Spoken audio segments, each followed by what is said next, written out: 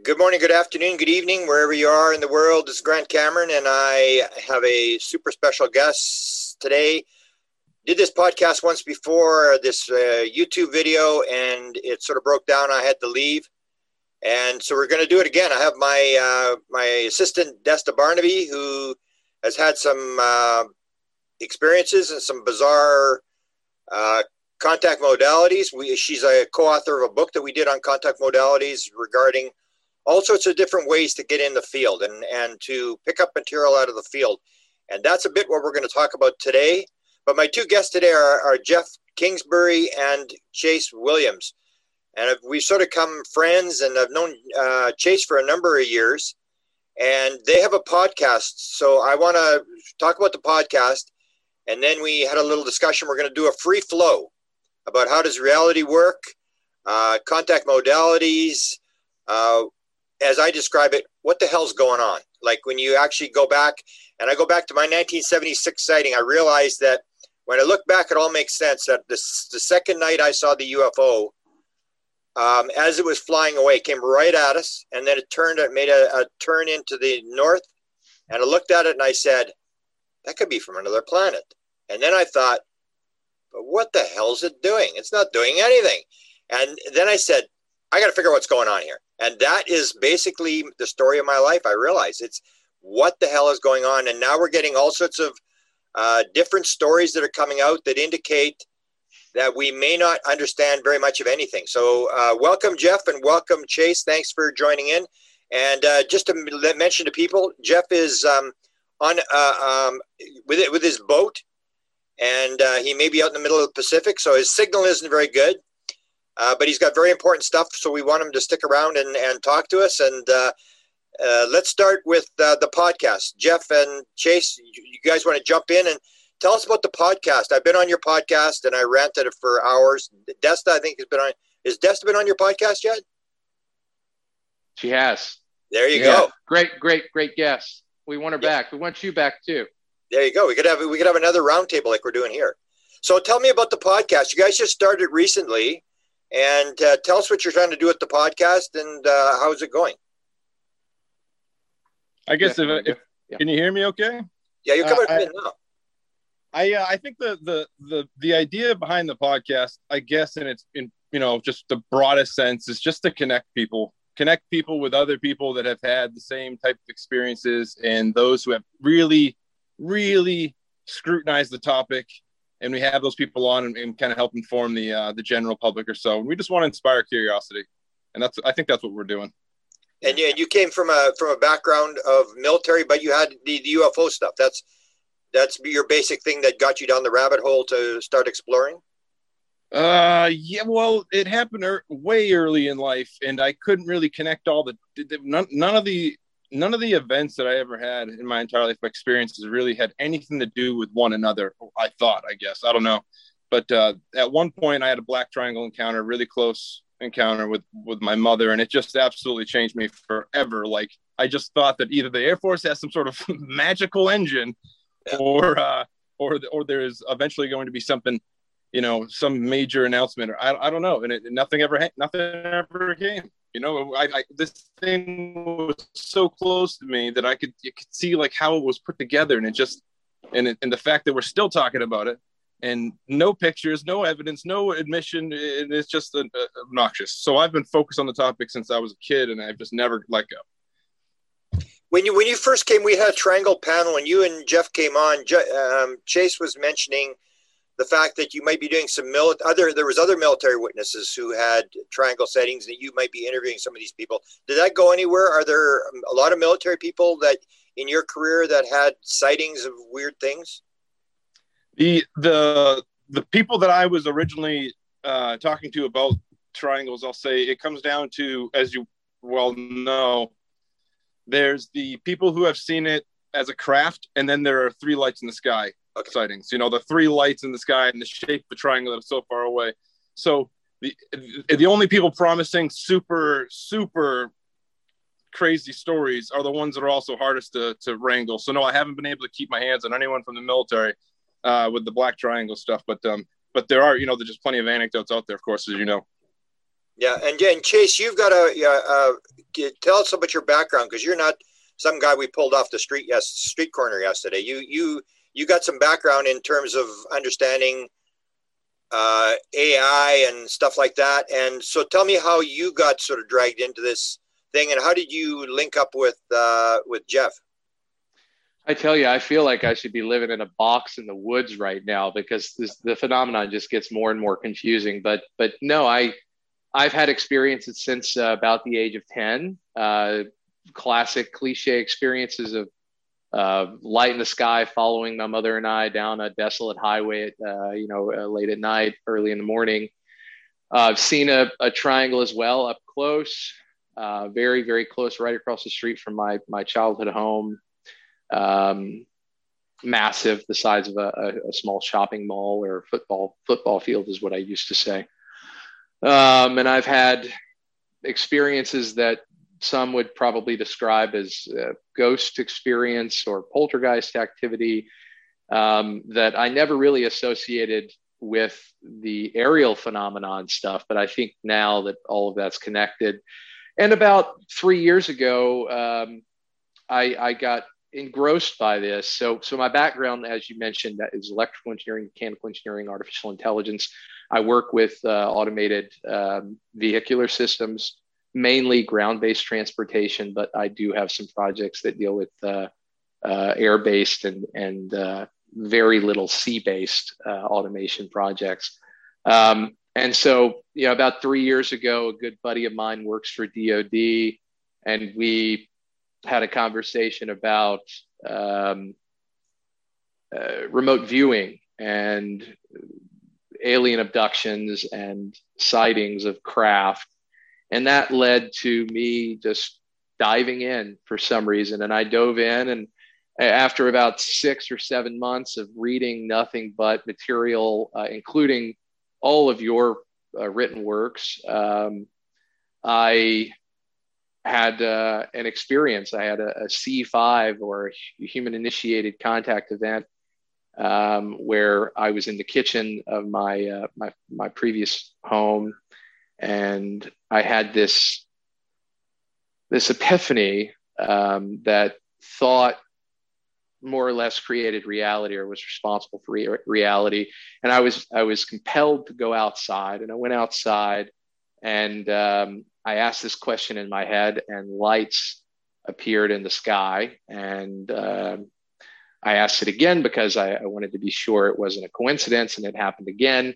And then I did it again. And then my wife at the time came outside and asked me what I was doing. And I said, I think I'm manifesting UFOs. And she said, you're effing crazy. Show me. And I showed her, and she lost her mind and treated me like a witch for the rest of the night.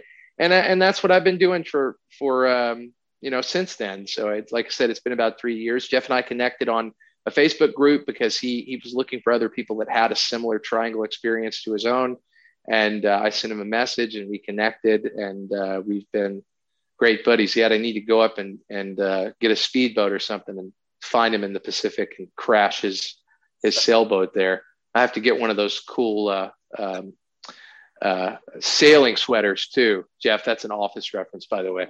So yeah, that's my story. And what's the podcast called? We haven't mentioned the podcast. Strange Recon. Strange Recon. And you go how often? Once a week? Every Friday at 5 p.m. Eastern Standard Time, anywhere podcasts can be found on YouTube and whatnot. And Strange Recon. I named it Strange Recon because honestly, this whole entire experience to me, from my military background. I'm a retired infantryman. This entire thing feels more like a reconnaissance than it does a science experiment or anything else. And that's why I kind of named it that goofy name. But yeah, Strange Recon podcast. And we're just observers in this crazy display. It's a great name. It's a great name. And Jeff does an incredible job of pulling in guests like yourselves and others that have, tons of experience and huge bodies of work and research and analysis from different facets. So, I think Jeff and I really want to make sure that it's diverse, that we're not bringing in people that believe the same things, or for that matter, people that even believe or question the reality of the phenomenon itself. It's important to get the skeptics in from time to time, although it can be difficult, especially if you're having personal experiences happen to you on the regular. But yeah, hard times. And you do the UFO stuff, but you also are open to other weird stuff, because I've made you the offer and you've taken it up, that I may have a chance to interview Andrew Gallimore with the DMT stuff. So you're going to join me for that interview. So you look at all these different modalities in terms of weird stuff and how it all connects, and consciousness maybe being primary and stuff like that. Absolutely. Yeah, absolutely. Jeff, you want to go ahead and start, and I'll follow you. One of the first things I want to say is that the last thing that I was thinking going down these different avenues of contact modalities would be like a link to my past, and the experience would be let's just say that for me, I don't know, can we use the word psychedelics, or sure. That in general, that avenue of that contact modality is so linked to this topic now. And I don't think anyone really knows why. I mean, I think Gallimore obviously has a really cool theory. And what's the name of his book, Chase? Alien Information Theory. He has two books, doesn't he? Anyways, but my point is that my first time down that road, I had like this absolutely like reality altering experience that put in perspective to me that maybe UFOs, maybe the paranormal in general, maybe all this weird, goofy stuff that we've pretended is straight up magic for years is real. It's all part of some weird thing in consciousness, and whatever that even means. I use consciousness, by the way, and I'm openly say this. Chase is the brain here. I use consciousness all the time. I have no idea what it means. I have no clue. No, I don't know what it means either, Jeff. You're too kind about that. And these two people will have a friendly acknowledgement of one's theory, and then they'll turn around and go on someone else's podcast and be like, he's wrong, I'm right, or she's wrong, I'm right. And I still don't even know. So I don't even know what any of this means whatsoever. And that's what we discuss all the time. Well, we understand. I think we understand the basic blocks here. I mean, I don't think, certainly there's a part of the population, the overall global population, that doesn't understand this stuff, isn't familiar with it, isn't educated on it. But I don't think that the leaders, if you will, or the subject matter experts in the field, or in these various fields that all link together, would argue that non-locality or non-local consciousness is a real thing. It's been proven in scientific studies, Noetic Institute, on and on. Over the past 100 years, if not longer, there are 50 to 70 papers that I'm familiar with that all prove, to one degree or another, the modified double slit experiment, and utilizing some form of thought to change the outcome of that, versus some kind of instrument to watch, the particulates through the slit. That being said, I'm of the firm belief now that, Grant, you and I and Destin, Jeff have discussed before Donald Hoffman's work, right, and his theory of consciousness, or his theory of everything, and that there's this field of consciousness the same way that there's a field of electromagnetic energy or anything else, and part of that theory is that space and time are derivative of consciousness, and that consciousness, really the field of consciousness, is all that there is. And I think there's some truth there, if that isn't the truth. And so, my research went from, I started with cattle mutilations and then on to aerial phenomenon, UFOs, connected with the team at TTSA and Lou Elizondo, and worked with them. I started to build a sensor system for a vehicle to go out on serious expeditions in the middle of nowhere. And all of that has led to this focus on the nature of reality and consciousness itself. And that's where Andrew Gallimore's book comes in, an alien information theory. Now, Gallimore, when you and I talked about this via email a few days ago, he he theorizes that that substance is a means to exit the simulation, right? More or less. And I don't know if I agree with that, but I know in my experiences in Peru that I could certainly see how somebody would think that, or could potentially theorize that. But he seems pretty adamant about that. As does Strassman. Now, I don't know if Strassman agrees with the alien information theory, but Strassman absolutely is convinced that, you know, this is a means at least to perceive other parts of reality that we don't typically perceive. So, so my hope is that through that study, we can hopefully get some answers as to what aerial phenomenon is, and what cryptozoological events are, and missing 411 stuff, and poltergeist activity, you know, all the above. Yeah, I think we're at least in the area where people are starting to look at. I don't know if you saw the video that Paul Stamets just did, the mushroom guy, and he's working on regular mushrooms, but he put the thing up that there's 40 labs now in the United States and 20 in Europe that are working on psychedelics, that this is like this revolution has just taken off.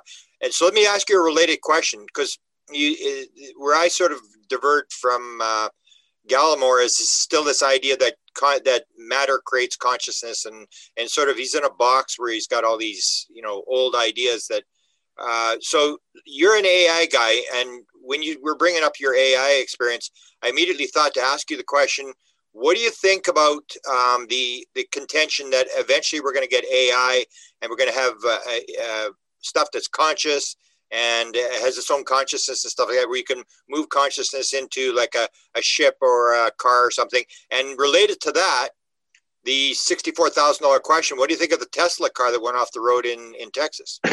What, is that a setback?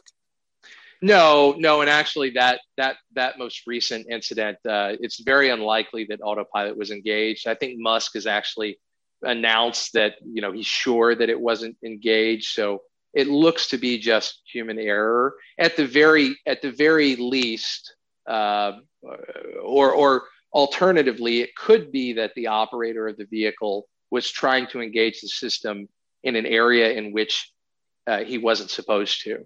So, you know, where the crash happened, it's not designed to be automated in that kind of environmental system, which is referred to as an operational design domain in my line of work. So no, I don't think it's a setback at all.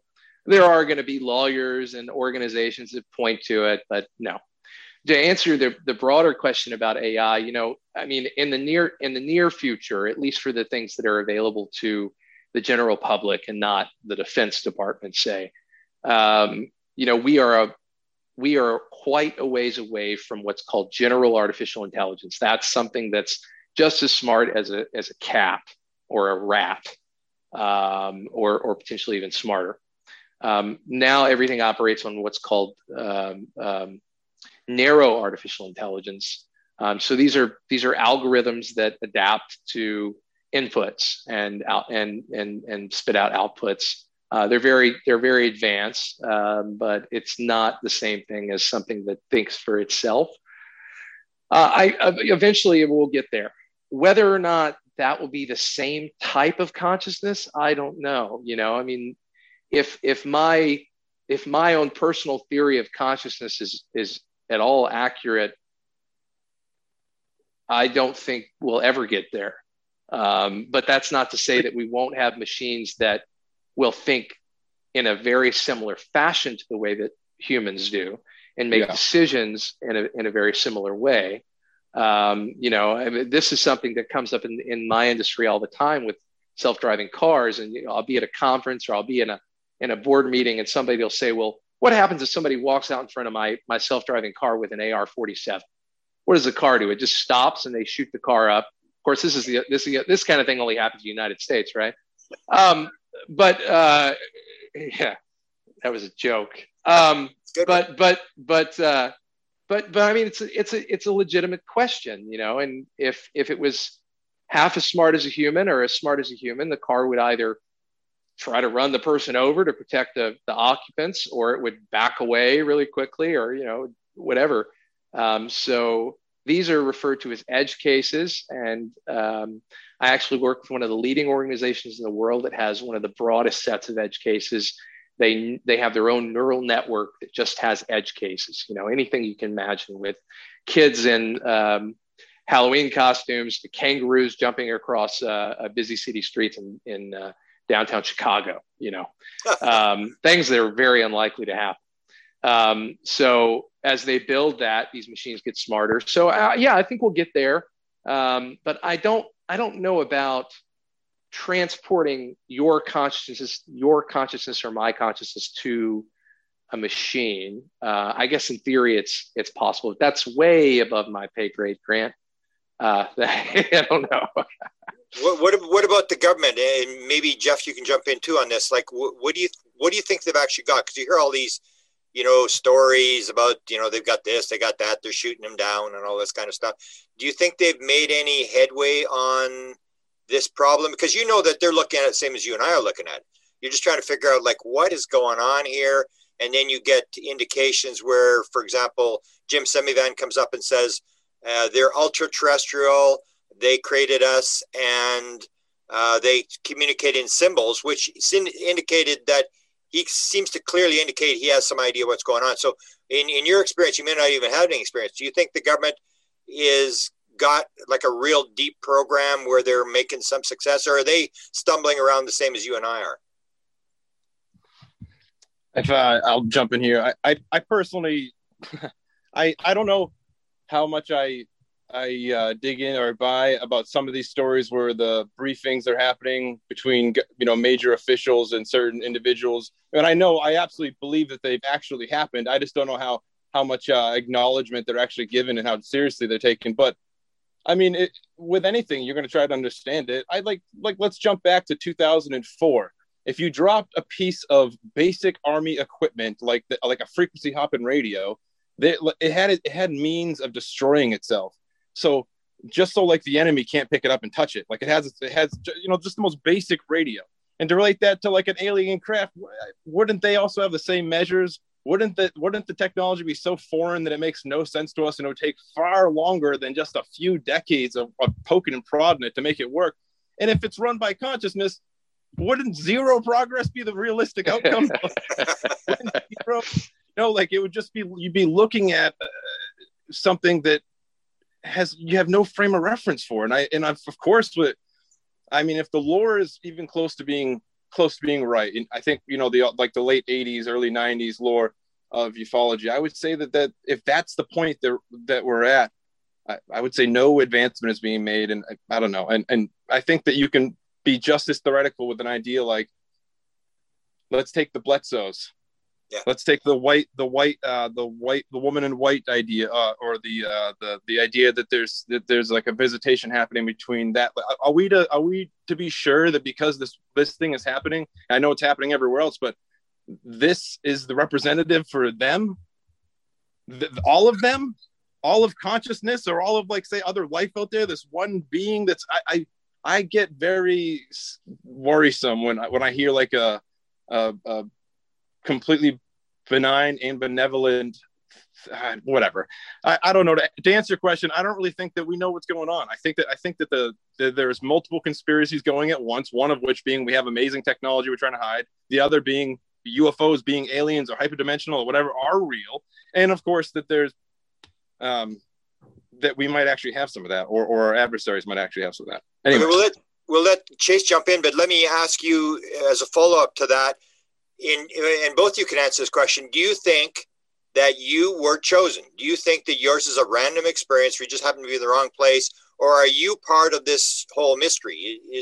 Was your sighting intentional or random? For myself, I'd say that as a child, dying, I think kind of was part of the beginning of it all. So I don't know if that had anything to do with being chosen or not, but I choked on a sandwich and died. And I died for kind of a significant amount of time. And I think that's the thing. 39% of all experiences have had a near-death experience, UFO experiencers. And I don't think that's a chance. So I mean, and if that's maybe why I got to see the amazing things I've seen with plenty of other witnesses, like I'm happy to talk about my experiences. But that I wouldn't understand why me. I don't like myself enough to say that I'm special. It doesn't make any sense to me that why I'd be chosen. But yeah, I don't know. I have experiences that other people have seen with me that even they walk away being like, this, there's no way this happened. It was, never mind. I'll just think about something else in the next 20 years. It's like, so I don't know what to think about it. Yes, I do think that it's rare, or maybe, I don't know. Maybe let's go to Chase, and then you come back and tell me one of those stories. Okay, good. Yeah, I think, look, there are a couple of things that stand out to me. I don't think I'm special. I don't think I'm any different than anybody else. I think if Hoffman's theory of everything is accurate and time and space are derivative of this field of consciousness that might exist, then we kind of already, we can make the assumption that time is an illusion, which is a common thing that comes up in these things, right? We can also make the assumption that separation is an illusion as well. So there is no distance and there is no time. And if that's the case, then everything that could happen, that did happen, that is happening, is all happened and is happening all at once, all in the same spot. But to extend that thought out a little bit, I've had two key figures tell me the same thing over the past 24 months. And I know they don't know each other. And they both said that, well, they've both said that what we think about influences what we perceive. And that seems so obvious to say. But, here's a red box, it's red. But I mean, it goes much, much deeper than that. I honestly think that, and we've had this conversation before, Grant, when you start to focus on the topic, you experience more things. Yeah. The further down the rabbit hole you go, the crazier stuff you start to experience. And that absolutely happened with me. I first had the C5 experience, then there was another C, and then it was like a C5 experience almost every night. And poltergeist activity in the house. And this was all that I was thinking about at the time. Fewer distractions from work and whatnot. So, I think, I honestly think these things are a part of reality. And if we change the way that we think about things, we can perceive some, if not all of this stuff. And as Jeff just said, if you have a strange experience and you don't have anybody to really talk to about it, likely most people just put it to the back of their mind and they don't talk about it. They don't talk about how when they were 13, all the doors in the house closed all together all at once, and that, they were in the house by themselves and there's no explanation for it. So, maybe I just imagine that.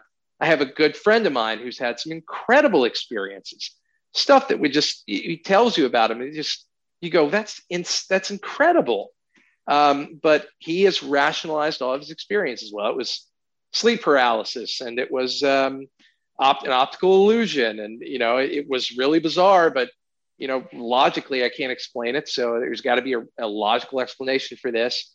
And I think a lot of people probably revert to that instead of understandably obsessing over it and spending, buying every book there is on the market and trying to talk to every experiencer there is. I think we're in the minority.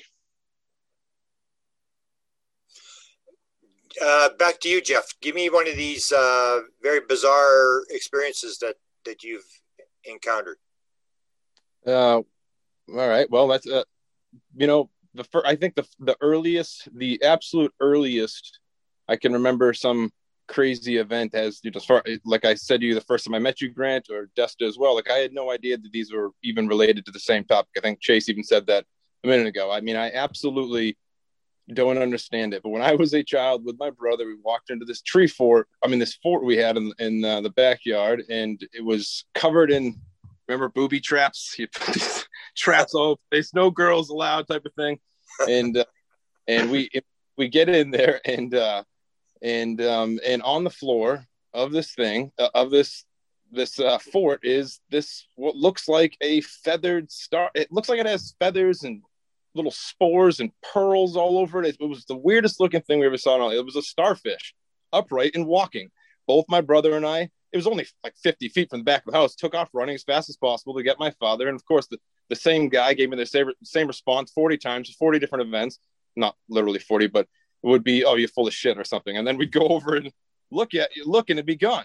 And my same brother was, with us when things like that would happen all the time. The next major one that happened that really concerned people, because the babysitter was witness to it. Liz Fryery is her name. I haven't talked to her in years, but I'm walking, and this is where I kind of disagree with you guys a little bit about thinking about it brings it on, because quite frankly, I can't seem to manifest or have an experience when I really spend weeks or months on it thinking about it. It comes like I'm walking along, and then all of a sudden something will happen. Like I am completely, I'm not thinking about it whatsoever. And I'm walking by the horses right from the swamps where I live in south of Boston area, and I hear a thud, and I look over to my right, and there's what looks like a pipe or a large fire hose or something, and it's like 8 feet long, and I get up next to it, and I realize it is a snake, and it's a strange looking snake. It's a tan snake with a weird lizard looking like head, and it is chopped into bits except for a few spots, and it's still alive, and it's spinning, and it's rotating over on itself, and it's spinning right in.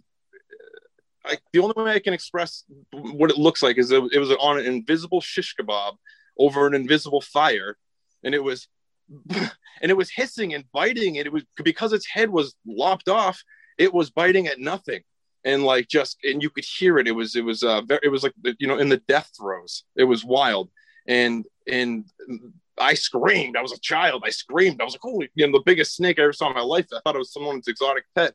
Here comes the babysitter, comes over. She screams. She'd never seen anything like it because it's moving. It's spinning. And it's not spinning like it's rolling over itself. It's disconnected in many of the spots. So it's like connected by some sort of invisible. It was insane. And she dragged me away. She turned around to go back to look for it, and it was gone.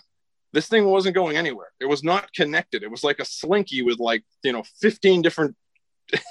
It was just absolute. But event after event, and we'll just jump to the one that really pretty much solidified that either there's a technology out there that is absolutely beyond, Arthur C. Clarke. There's a beyond that law, beyond it. It's beyond magic. It's beyond what consciousness as we know it, or we're trying to articulate it. We're trying to be philosophical about it.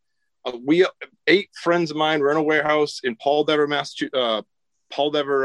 Mental Hospital. It's formerly Miles Standish. I told this on your podcast, or in that triangle thing. I mean, people often say they see like an upper body of something. They never see a full body. I am one of those people. I'm in that camp. I got to see an entity or something, but it was only the upper body. And it scared the living hell out of us. It scared us out of that building. We all got a great look at it. We all to this day, we talk to each other. That's the only thing we talk about. We talk once every 3 years or so. And for me, it was this alien encounter that changed my life. It was this horse-headed mutant looking gray freak, solid white, but looked kind of like a gray, kind of, I guess. I don't know. But for everyone else, it was a ghost story. They just kind of moved on. But when I had my first psychedelic experience, that's when I had nothing on my mind about the paranormal whatsoever. I was there to get PTSD treatment for veterans. And I'm over there saying some chant, saying some mantra over and over and over again to try to relieve myself of these PTSD problems before I consume this thing. And sure enough, the second I do, it's just like I slip away to this black void where all these other entities are doing their own thing. They're looking at me like they're disgusted by me. And then I hear that, I have this interaction with this giant headed thing in a cloud. And it told me if it didn't scare me out of there, we would have been taken by some guy down in the steam tunnel. Someone was hiding from the police down there. And it quite literally showed me some kind of plump guy with a bent nose and a scar under his eye, and he's sitting there watching TV. I froze, didn't know what to do, and I'm in someone's house looking at someone's face watching TV, and they don't know I'm there. I'm looking at them, and it told me that this guy was hiding down there. And if it hadn't have scared us all out, that I would have went down there and he would have, got us. I don't know, maybe had a gun or something, but it was in the event, by the way, we went back the next day. We checked the thing that showed itself to us was 40 feet off the ground, had gone through a steel plate wall, and somehow managed to be solid white. I don't know how to even describe it. It emitted no light like it was shining, but yet when you looked at it, it was solid white. It was absolutely wild. And yeah, I haven't had anything crazy like that happen since, but it's I've had a bunch of weird quick sightings here and there, and just stuff that I absolutely thought would be, I'm one of those people that I've been to war. I'm a trained observer. I have all these things that set me up to kind of like be aware and hyper alert, hyper vigilant stuff. But I'm like afraid to look up in the sky when I'm walking out around at night in northern country. There's so many stars up here. You guys are from the northern country. You're from I guarantee that your average night sky is so much more impressive than say where I lived in New York City or in Boston or Detroit. And it's, up here where I'm at now on the boat, I'm like walking around at night like a cat walks around looking for owls and stuff. Like I'm like, it's uncomfortable. And I hate being this way, but it's just because what I've seen come out of the sky over our heads, it's just, I don't know. I don't know if Chase is that same way, because I think the relationship that Chase has with the phenomenon is far different. He's got that CE5 approach to it. And if I could get that outlook, I feel like I'd be a lot different, but there's something uncomfortable. I don't know. Before we go to Chase, I just make a point that usually it happens. The contact modality theory is it happens when your left brain is shut down, when you're not thinking about it. It's like when you were in dreams, like they'll come to you in dreams because, your rational analytical mind isn't trying to, when you try to manifest it, it's your ego that's trying to, okay, I'm going to figure this thing out. And you mentioned the thing about the military. You know the story about the Skinwalker Ranch, and Chase can jump in on this because he's had conversations with Lou Elizondo, is the idea where these special forces guys go in and they get stopped in the middle of the road and they say, leave, you are not welcome. And according to that's what Bigelow says, when I heard what they did to the government guys, I decided it was time to sell the ranch. And and I heard the stories about the wine bottles flying through the room, smashing off walls and stuff, and all the roommates move out and stuff like that. So you're telling basically the same story about the military, because you get this impression like we're doing this study now at the Senate, and we're gonna figure out how these things work, and they're in our airspace, and we're gonna get them. And you seem to be telling the same story as the military guys at Skinwalker Ranch. Is give your head a shake that they're going to tune you in if you decide you're going to take this on, that we have nothing to take this on, that you can be the toughest, biggest macho military guy in the world, and this thing will bring you to your knees. Yes. And the thing that I've been leaning more and more this way, and I know it's all speculation, right? But I've been leaning more and more this way every year. I feel is just that if it was this ultimate supreme technology, use your mind to what we could absolutely be. But even beyond that, what are we to these things? And I hate to even put, because I have all these notes from watching all these interviews with Lou that I just watched because I want to go back, kind of freshen up. And he just did a press conference. I don't know if you guys saw that. He did a press conference on Nap's channel, I think. And anyway, but it's this threat aspect of it. Not to say that they are so powerful that they could do whatever they want. So why even not think of it like that? But I would say that it's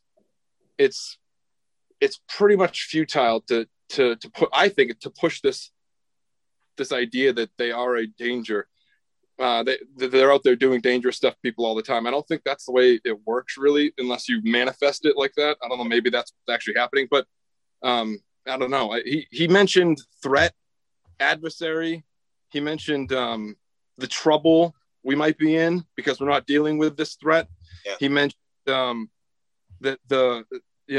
he didn't want to say the word conspiracy, but that there, adverse stuff going on at work here behind the scenes that makes it seem even more dangerous. To me, I don't know. I suppose it could be. I mean, scientists preserved elephants, but it was actually scientists who ordered 40,000 of them dead when they thought they were going to revive the plains of Africa. So it's like, we don't really, even though they're not doing anything bad to us, they could be, just as brutal decision-making wise when it comes to, their interaction with humans. I don't know. Yeah. Well, one thing Knapp did say is this manifestation, and Chase can jump in here because he's talked to Lou, but Knapp said those who were the most aggressive to the phenomena at Skinwalker Ranch had the worst experiences. And it's this idea that you are part of the experience, where people think, this is where I was talking about this thing. Is this a random event? Because people think it's a random thing out there. I'm a random thing, and I just happen to run into it, and there's no connection. And the more I look at it, it appears that we are part of what we're seeing, that we are not disconnected from it, and that, it's not the random thing that people think it is. I just want to say too, sorry about the noise. I hear a giant crane right next to me. But one thing is too, the first time I met you in Desta, I said this could be a lasting effect, and I don't know. Maybe it is. Maybe I'm just my own guilt from war or whatever. But I truly do feel like there has been a change in my experience of my interaction or whatever, my relationship with the phenomenon, if that's what you want to call it, after my time in war. Like deliberately, I even though I was a lurker, I was always on this topic. We used to call police stations and newspapers and military bases, asking all these probing questions. I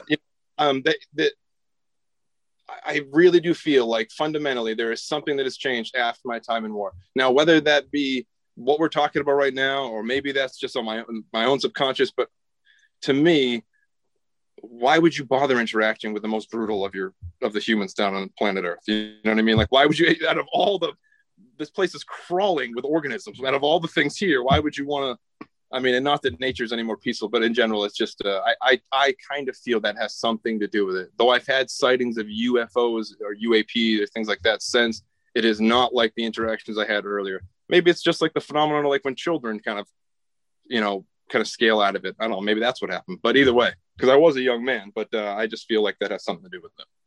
Okay. Chase, jump in. Yeah, I think, to Jeff's point and to your point, Grant, that's what I meant. The more you study this, the more you start to think about it in the background versus in the foreground, right? And I think that's probably what causes an increase in frequency of events to occur. To talk about Skinwalker, I've heard the same things. I've heard from people that were out there that, some really horrible, horrendous injuries have occurred to former or current military, people within the military that go out there, especially if they're armed. My thought is it's some form of amplification. Like you said, Grant, you go out there and I'm ready to deal with this. I've got a gun. Anything comes up near me, I'm going to shoot it. The portal, whatever, ghost dog. It's probably not the right attitude to have. Maybe it is like a reflection of whatever you have buried inside of that head of yours. And then on to Elizondo's pitch about the aerial phenomenon being a threat or potentially adversarial. I honestly don't think he believes that. I think it's part of his pitch when he was at the Pentagon, when he was trying to sell this, and it's just stuck with him. And maybe it's intentional. Maybe the idea is we have to get people, the general population, to take this seriously because it's real and it's here. And if we don't frame this the right way, they're not going to take it seriously. So maybe if we say it's potentially a threat, it's potentially adversarial, it's potentially human developed technology, then people will pay attention to it. That being said, Lou, over the past, go ahead, Jeff. I was just going to say that this all came when a bomb drop moment when he brought up the our nuclear technology.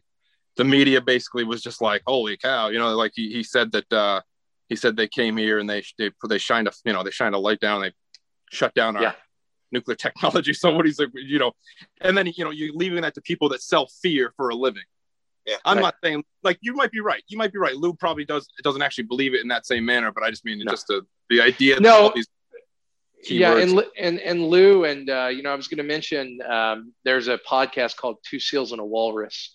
Not to take attention away from Grant and Des's podcast or our own Strange Recon, but there's another podcast called Two Seals and a Walrus, and the main guy there, the walrus, has said the same thing that Lou said to me years ago, and that's that. Actually, this is what Lou told me immediately after I had my first C5 contact. I had that event. The next morning, I called Grant, told Grant, Grant, you and I, we talked for an hour or two after that, immediately after it happened. And after I talked to Grant, I called Lou and I said, Lou, this just happened. Lights appeared in the sky. They were answering a question that I had in my head. The question was, thought controls reality. Simple as that. Thought creates reality. And Lou said, yeah, this is something that we used to be able to do that we've forgotten we could do. And that's what he said. And that's exactly what the walrus on Two Seals and a Walrus said on a recent video. Somebody asked him, he said the exact same thing about that. So, I don't know, but then the question is, what in the world are the lights in the sky? Is that, what is that? If it's not an alien vessel from another planet in this three-dimensional reality, and then to further complicate the question of things, I think that based on our observations in the science and academia, that it's highly probable that we are not alone in this galaxy or this universe, that life is very abundant, physical three-dimensional life is very abundant, and that these other intelligent species that have the capabilities to traverse star systems and galaxies have visited this planet before. I mean, Sagan in 1962 or 63 wrote a paper for NASA about interstellar galactic civilizations traversing space, and his theory in 63 was that we'd been visited something like 6,000 or 7,000 times by different species. So I went off on a tangent there, but I honestly, I don't think Lou truly believes that this is a threat to humanity or to the Earth. I think that's just part of the pitch. Okay, let me make a point on that, and then let me ask another question on Lou. I've said that before because I did the presidents, and I know how this thing started. And I'll absolutely maintain this thing started not with Tom DeLonge. It started with Hillary Clinton and John Podesta. And at that time, the big cheese was not DeLonge, it was Leslie Kean, because Leslie Kean had written this New York Times best-selling book. And if you look in there, they were pitching, Podesta and her were pitching that this was a threat to airline traffic. And of course, I guess the Congress went, get the heck out of here, don't let the door hit you in the ass on the way out. And so that's the old thing, you've got to pitch it. Even John Alexander said, he had this advanced physics theoretical working group in the 1980s, all these top secret SCI guys in there, and they're trying to figure out how it works. And they were pitching it as well. They were trying to get money for research as well. And that's what he said. We use the threat thing too. You got to use it. Otherwise, nobody's going to give you any money. Right. Yeah. And Desta, have you got a question to jump in here on something? Not yet, but I definitely will. Okay. There was something else about Lou, about this whole thing, but it's sort of escaping me now. Can I ask you, Grant, since you've been talking to me for decades, it's my turn to ask you questions. Good. Go. What do you think about what did you think about the triangle footage off the Navy there? I mean, let's just go back to nuts and bolts stuff.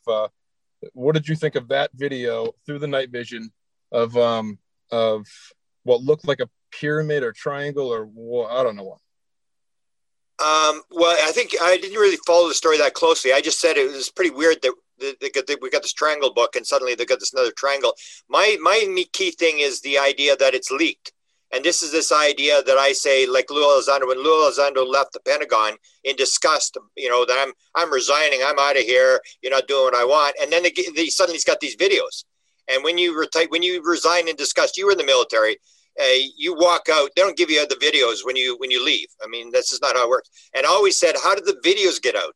Whether they're classified, unclassified, whatever, they got out. So when the fact they leaked this thing, again, indicated to me the government wanted this thing out. They wanted this thing leaked because they got this plausible deniability. Nobody's really questioning, like, how does it get out? They just say, oh, another leaked video. You see another leaked video. And everybody has an argument about it, and that's what they want. The thing that interests me is that what you see is they're doing the triangle things, but if you listen to what was the whole thing at the Nimitz, I saw the latest interview with Fravor, where he's talking about, well, what did you see? I'm up at whatever it was, 20,000 feet or whatever. And what did you see? Oh, it was this thing. It was at the ocean. And what was it doing? It was bouncing around like a ping pong ball. And I said, holy shit, that's what I saw in 1975. It was called the bouncing ping pong ball. It was bouncing around the sky, 8 inches of the field of vision. And I went, that's unbelievable. This thing's jumping around. And the question is, like, why would the intelligence do this? You got these F-18s, and they're bouncing around like a ping pong ball. Then they send some craft under the water to make bubbles, big bubbles and stuff like that. And then and Eric Davis said that was the last time the Tic Tac thing was seen, 2004. Then in 2015, they appear as balls inside of cubes, and now we got triangles. And the phenomena keeps changing what it's showing. It's not the same phenomena every time. It's always even this triangle is different than the last triangle that they leaked. The other one looked like the Batman balloon, and it wasn't a Batman balloon because Desta and I would know that a Mylar balloon in Winnipeg, you take it at 20 below and walk out of the store with a Mylar balloon. By the time you get to the car, it's deflated because that's how it works. So there's no Mylar balloons at 35,000 feet that are completely intact and all the edges are very clean on it and stuff like that. So that's the part that sort of got me, was the fact that the phenomena is not revealing. It's doing this theory of, wow, this weird, take a look at us, what do you think? But they're not confirming anything. The same as the government's not confirming, almost like they've learned the thing from the military. And I think what they're doing is leaking the videos, these films and stuff, where they're just trying to raise the consciousness so they can get funding. To me, it's always about funding, whether they're the threat thing. I agree. I don't believe they believe the threat thing. They're trying to get this this whole notion about the fact that there's something there that we just simply don't understand. Yeah, I would definitely agree with you. The funding thing for sure. Everything else you said as well. I don't know if anyone actually believes the threat thing. I just, that's obviously humans' best tool. Like we were saying, like you just said a minute ago, they had to frame it, like Alexander had to frame it like it was a threat. I mean, it does seem to be the only way to get any money, but then let me ask you, segue into the fact that Lou, if you go back and watch every single thing Lou ever said after he left, it's like, it doesn't sound like he ever left like any office. Oh yeah. So wouldn't it be better to just pitch it to someone who's pretending to be out of the office as opposed to pitching it to just who knows what's going to happen on the internet? And so the evidence goes out to exactly who they want to, or in some manner. But I don't know. I go by my gut on this one, and I'm going to go with what John Greenwald was originally thinking, and how it's there's probably a bigger, just like we're saying right now, the biggest thing is funding, and even if it means kind of misleading the public, as long as you think you're being patriotic about it. Go ahead. Yeah. Go ahead, Chase. Well, I was just going to say, the walrus made an excellent point, and he said, these things are real, and the public is not ready to accept this reality. But just imagine for a minute what it would mean if things were released too quickly, and your local police department, your local law enforcement just didn't show up. Everything would just fall apart, especially here in the United States. So, it's an interesting thought. I think it's slow. It's a slow release of information, framed just the right way, probably utilizing a ton of psychology and social behavior studies to ensure that the population digests this and accepts it at the right rate over X amount of time, because it really is. I don't think that there's a threat, that there's any inherent threat or risk to our safety as humans. But I think people are going to have a really difficult time grasping that they don't know anything, like you started this interview off, and that they aren't at the top of the food chain, that we're probably not even near the top of the food chain, if there is even such a thing. Yeah. I just remember my question was, did you see the Elizondo interview with Debrief? I actually did a podcast with Yossi Ronan about it because he picked it up as well. He contacted me and said, did you hear what he said? Do you hear what he said? And I said, yeah, I heard what he said. And that was that whole thing where they asked him the question, if this is off-world or on-world. And he said, hang on. And he said, let's just go down the rabbit hole. Let's speculate. It may not be binary. It may be right here. It may be multidimensional. And he actually spent like 5 minutes on this whole rant about it may not be off-world. So what did you think when you heard this idea that they may know that this thing is way more complex, and maybe that's what the cover-up is all about? And this, I would answer before I forget again, Jeff's question about, is Elizondo still working? I said this right at the beginning. I did some YouTube videos where I said, if you know how he was under a lot of pressure to produce his retirement letter, or his resignation letter. And then suddenly Chris Mellon's website is open and there's all this material on his website, and the guy from Great Britain picks it up, downloads it, and then they say, oh, the website was hacked, he didn't have the code, whatever, and all this stuff came out. One of them was Lou Elizondo's resignation letter.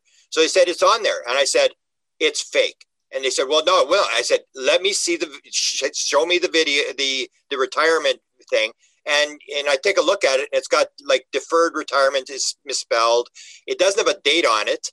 So, I mean, how do you resign without a date on the resignation letter? And he resigned to the Secretary of Defense. You don't resign to the Secretary of Defense. You resign to your higher superior in the Department, the Defense Intelligence Agency. You don't resign to the Secretary of Defense.